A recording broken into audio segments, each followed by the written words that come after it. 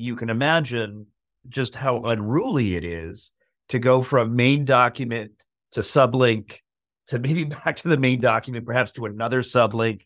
As users, I believe at least we're entitled to understanding the four corners of a single document that may govern my relationship with these various platforms, particularly when they involve the surrendering of my intellectual property rights and, for that matter, an intrusion into my privacy. You've got to be kidding me. You have got to be kidding me. You're kidding me. Get out of here. No, I'm not kidding you. That's really in your EULA, and that's what we're about to investigate. This is Mark Miller, and I'm not a lawyer. But I am curious as to what I've committed to when I press the accept button on the app I just downloaded. Even though I'm not a lawyer, hey, my friend Joel is. Hey, I'm a lawyer. I find the issues we talk about on this podcast to be interesting. But under no means am I your lawyer. At least not yet. Joel and I are going to explore popular app and site EULAs. We want to determine the legal obligations you're agreeing to when you set up an account on, say, YouTube or TikTok or one of the new chat engines. It's kind of geeky, I know, but we're going to have some fun with it. So stay with us.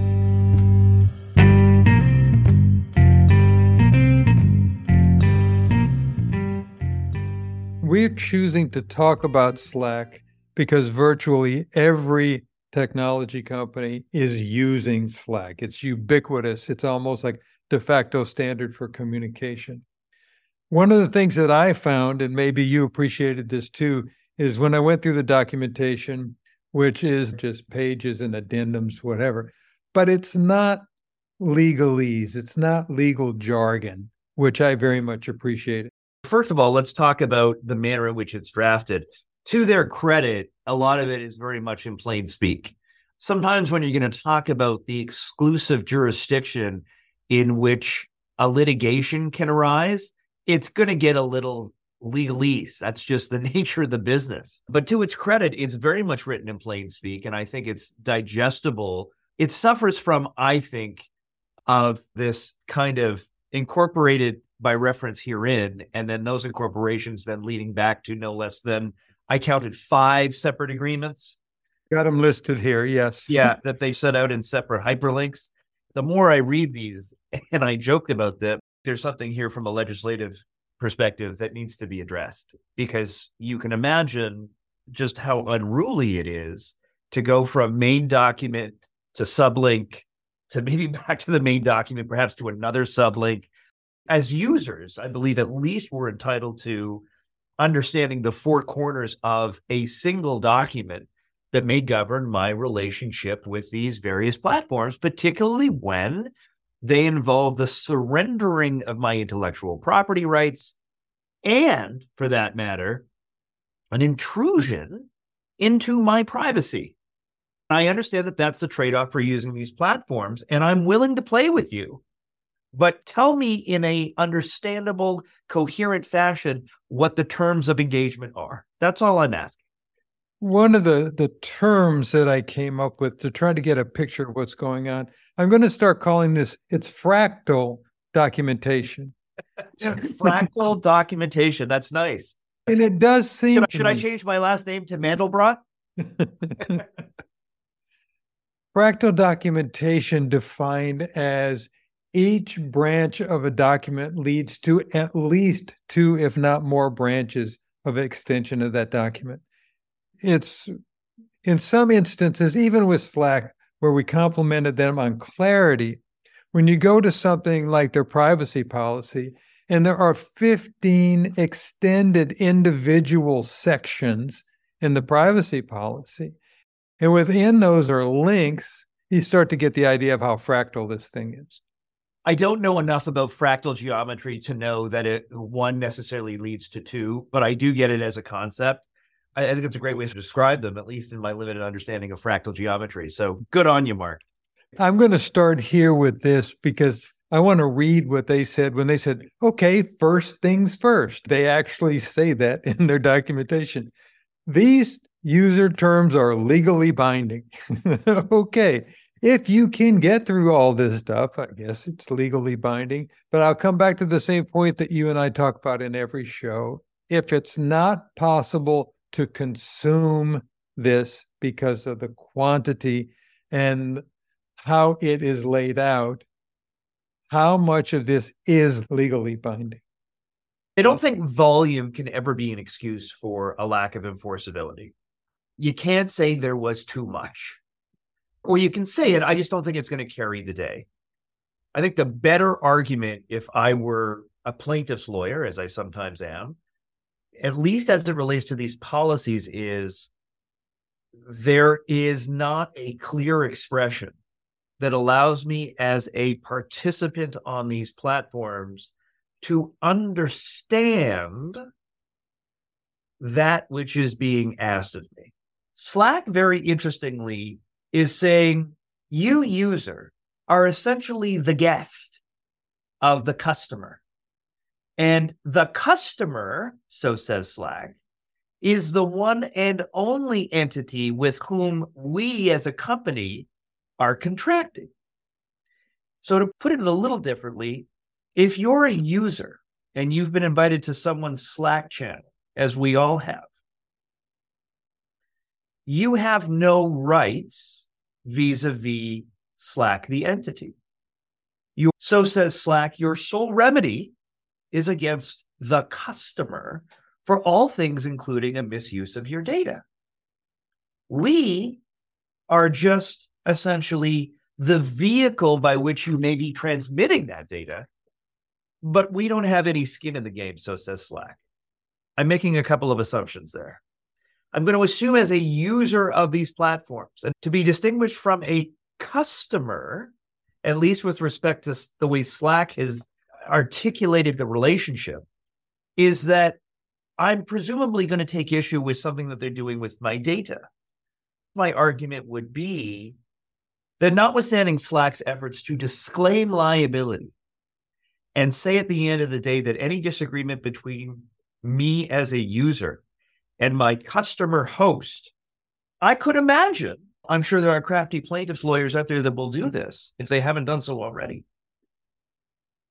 that will make the argument that no, Slack knew or should have known of the customer's use of my data or the manner in which it was being used or misused, and therefore may not disclaim liability as it attempts to do in its user terms of service. We've talked about that. The way Slack divides and conquers between customer and user, I thought was really interesting. By the way, this plays out throughout the agreement. You know, if someone is now going to the agreement after this discussion, and then we look at limitation of liability, it says as much. The first sentence reads in relevant part, if we believe that there's a violation of the contract, user terms, the acceptable use policy, or any of our other policies that can simply be remedied by customers' removal of certain customer data or taking other action, we will in most cases ask customer to take action rather than intervene. And that just underscores its entire business model, which, by the way, is consistent with every other platform we've looked at. You talk about Amazon and brand registry or something like that. Amazon takes the position, if there's a dispute as between two purported trademark holders, we're out of it.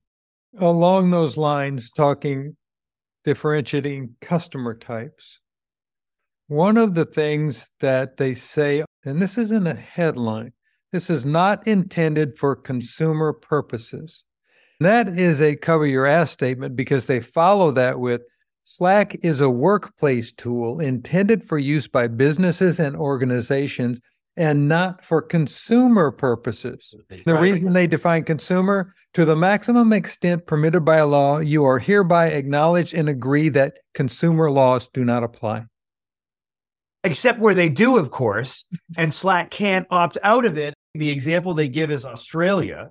The Competition and Consumer Act of 2010 precludes an entity position like Slack, namely, I'm assuming, any entity, including those on the internet, from opting out of that. Therefore, there is a kind of mandatory consumer protection law that applies. Slack has the ability to add plugins that will hook you up to a Trello board. It has things that you can hook up to Zendesk, so you could actually be running your issue tracking system through Slack. How far do these terms of agreement go when you're using plugins, again, fractally, to reach out to other systems?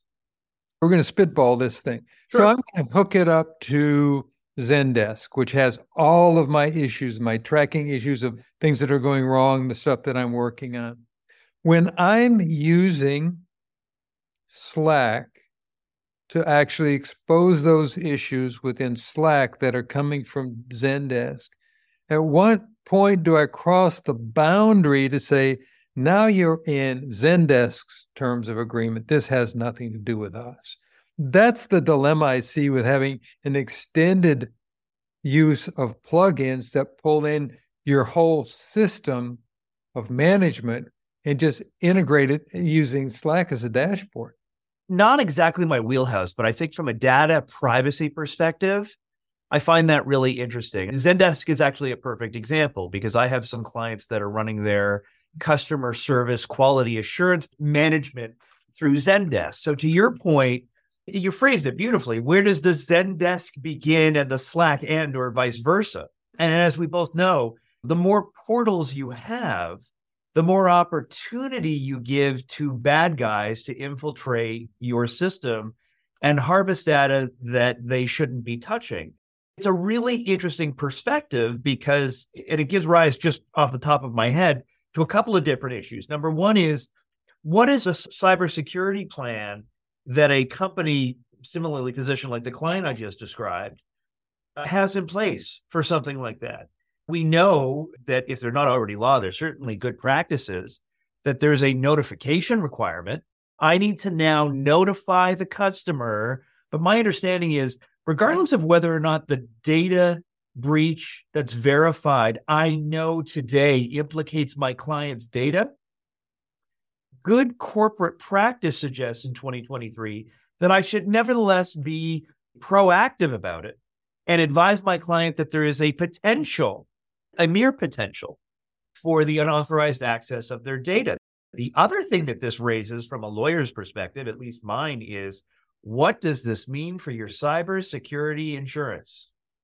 Certainly, any company worth their salt these days has a cybersecurity policy that is designed to safeguard against the kinds of breaches we're talking about. The question becomes, though, is your carrier, or is even your broker, but your carrier, aware of all of these various data entry points we're talking about? The synapse, if you will, between Slack and Zendesk in the manner in which you've described it. I have been involved in procuring cybersecurity insurance, and there's a whole host of disclosures that has to go on. But if that's constantly changing at the speed of light, in terms of, to your example, you're adding plugins on day one and you've got something in the hopper on Monday, you're adding something on Friday, are you keeping up with your cybersecurity disclosure requirements to your carrier? Or are you, unfortunately, essentially eviscerating your policy because either you're going beyond the scope of the policy or you're not keeping them updated? Both of which, by the way, would be a position for your carrier to turn around and say, sorry to hear that, but we're not covering you. So that $1 million that you just spent on a premium, sorry, it's money down the drain. I want to roll back a little bit to customer responsibility. Customer responsibility, that's a big heading in there. And it says, you agree that it is solely the customer's responsibility to inform you and any authorized users of any relevant customer policies and practices, blah, blah, blah. What they're saying at that point, I think, is what you just said, which is Slack is saying, got nothing to do with me. The customer is responsible to inform everybody that's using their channel. That's right. And I had to actually read that provision a few times because I was surprised by it. And not because it does anything wrong or anything, but because it, as I said, it shifts the entire burden really on the use and collection of data back to the customer and takes it away from the platform.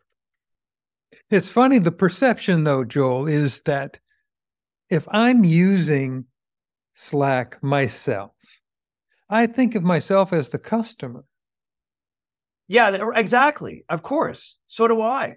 So do I. Notwithstanding the fact that you are running a channel and you might invite me, that doesn't, in my mind, either as a consumer, alter the framework in terms of my understanding of, like, I think, frankly, we're just a couple of kids hanging out and we're both using Slack. Yes, thank you for the invitation. I'm glad to be part of the conversation, but I don't appreciate, or certainly not instinctively, that there's a legal difference in terms of your relationship with the platform and my relationship with the platform, which, by the way, as a user, right, as we go down this daisy chain, as a user, because I'm, quote unquote, at the mercy of your invite.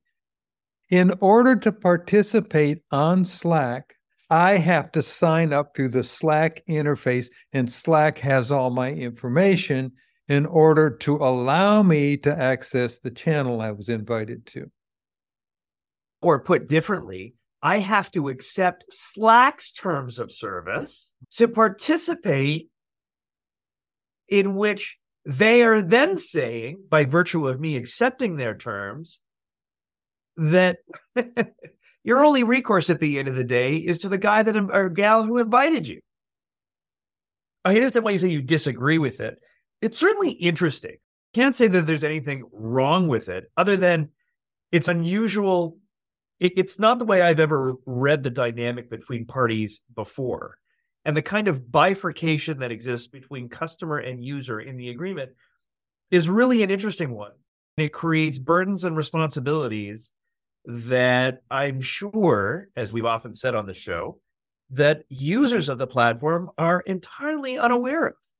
No doubt because they haven't read it, but again, with respect to those laypersons, even if they did read it, wouldn't appreciate those distinctions. I want to clarify that Slack is different than the other apps that you and I have been talking about in other shows. Slack is actually for business. It's stated as much. This is for businesses to manage communication. If you're going to be using this for business, I would expect that you would have legal look at this before you allowed your company or organization to use it. As opposed to, if this is an app that I'm putting on my phone, then the onus is on me to understand what's going on. I'm thinking that because this is business software, there might be a much more likelihood of it actually being read and analyzed the way you and I are doing it, because it's business related and going to hold business data. I think you're right. I think those businesses that are savvy enough before they put it on their systems are going to, if for no other reason, as I mentioned, to make sure that it dovetails with their cyber insurance policy or their head of whatever you want to call it that is in charge of these kinds of things, new product development, whatever, are aware that there are implications in signing this up. I don't know. Is general counsel, even at a 1,000-person business, looking this over? Probably not. My guess is it falls to IT in a lot of these sort of middle market companies. IT is going to say, hey, here's something that they may have fallen in love with, right? It's a tweak on Teams. They like the interface better. To your point, it's got more functionality. They might be pushing it. And the next thing you know, the company is rolling it out. Depending on the background of general counsel, which certainly there was a time, I'm not so sure this is the case now, but there was a time maybe even 5 or 10 years ago where if you're general counsel at a mid-sized company, you're going to be far more, I suspect, you're going to be far more in tune to employment, labor issues as it relates to regulatory work. You may not be so savvy when it comes to the repercussions, the technical repercussions and the data breach issues that may arise from essentially bringing this tool on board.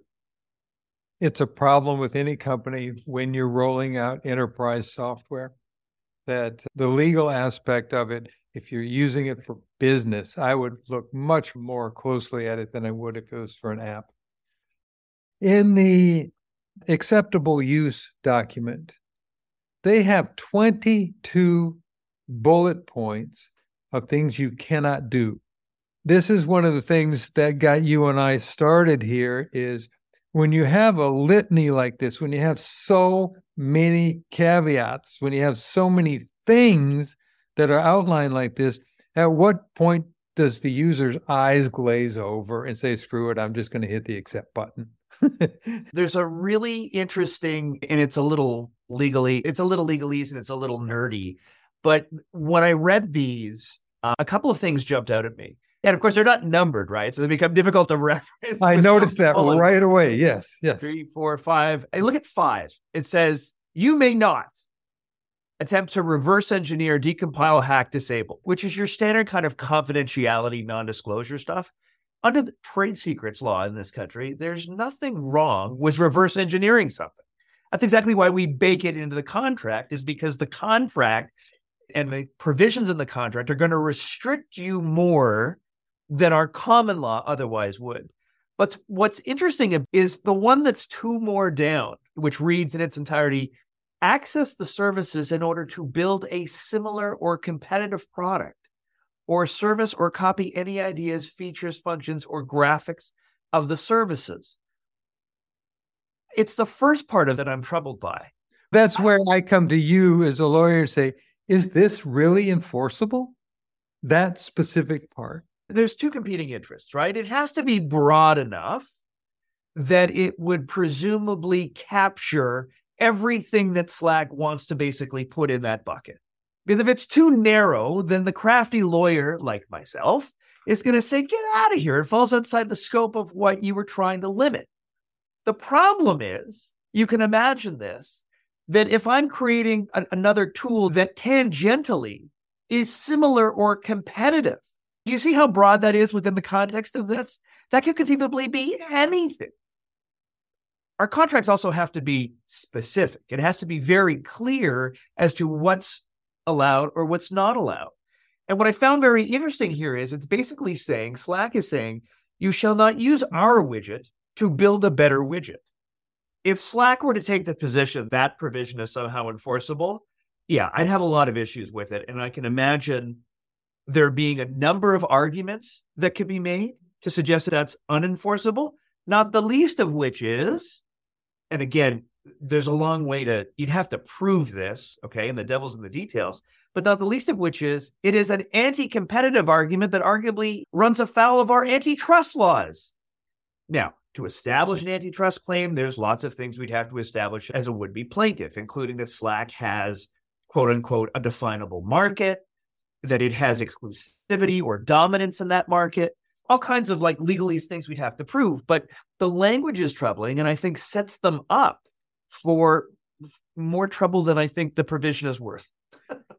We can actually refer back to something that probably happened about 10 years ago when Amazon tried to protect the functionality of one-click. They said, this is something that we created, a one-click buying mechanism, and somebody copied the essence of the functionality, not by using Amazon's code or anything, but just saying, hey, that's a damn good idea. Let me do something like that on my site. And Amazon, no, we own one-click. I think it is part and parcel of a movement that has been occurring over the last 10 or 15 years in the patent space, where method patents or business method patents that were once upon a time handed out as easily as business cards at a cocktail party, particularly as it relates to software, are almost non-existent now. The American Invention Act, which is an outgrowth of a couple of Supreme Court decisions. There was a very famous decision, the Alice decision, which basically said at the end of the day, and I'm not doing this justice, but said, if you have a software application that does not result in the better performance of hardware, it is not amenable to patent protection anymore, period. Now you have the other side say, wait a second, that goes way too far. Software is so nuanced. You're basically cutting off the head of development in this country. You're not supporting entrepreneurs. We're really doing ourselves a disservice. And that tension has consistently played out certainly in some of the writings and in the court materials, but it's pretty clear now that, to your point exactly, where you have an Amazon that is trying to lay exclusive claim to one button clicking, so to speak, right? Like it's an image and it says buy now and you click and then it's all processed. That's dead as a protectable patent in this country. And I think rightly so, although there are no doubt exceptions to that. And I could be convinced that Alice maybe has gone too far. And I'm sometimes often reminded about that when clients come to me and say, I've got this concept or I've got this software.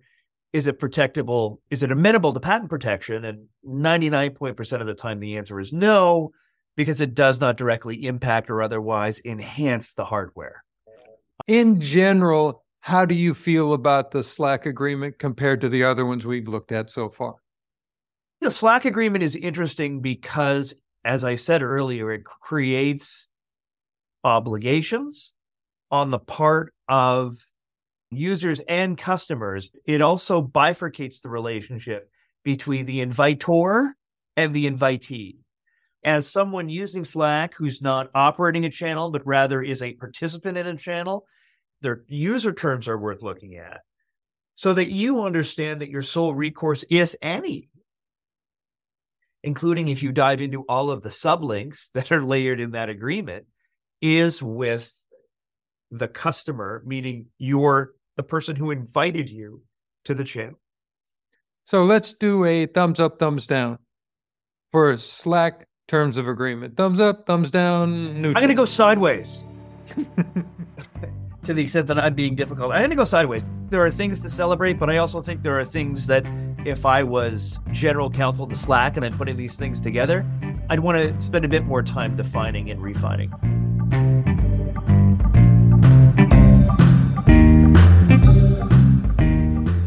I want to remind people that you're a lawyer, but you are not their lawyer. At least not yet. That's our investigation for today. If you've got questions or comments, go to the show page, what'sinmyula.com. You'll also find links and resources there that will put you in touch with Joel. You're Kidding Me, That's in My EULA is a weekly production of the Sourced Network, where you'll find our growing list of podcasts, including It's 505, the daily cybersecurity and open source news, Real Technologists with host Trace Bannon, and A Bomb with host DJ Schleen. Special thanks today to Katie, that's with a D, Katie, that's with a T, Edwin and Tracy for the awesome voiceover talent. Music today is provided by Hashout at Blue Dot Sessions. Thanks for joining us. We'll see you next week.